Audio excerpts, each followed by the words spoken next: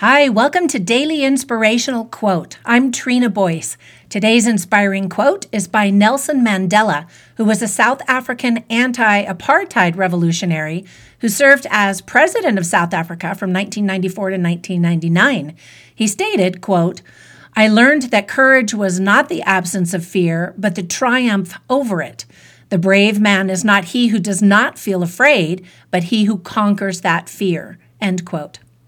Nelson Mandela was the first black head of state and the first elected man in a fully representative democratic election in his country.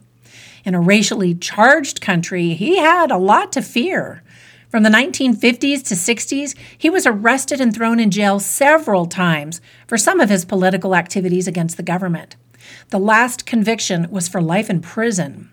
He spent the first 18 of his 27 years in jail in a brutal prison cell that didn't even have a bed or plumbing. Can you even imagine that? He was only allowed to write and receive one letter every 6 months, and once a year, he was allowed to meet with a visitor for 30 minutes.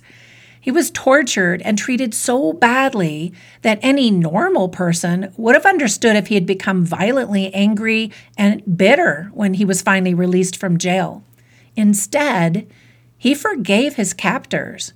He admitted that it was okay to be afraid, but to not let that stop you from fighting for what you believe.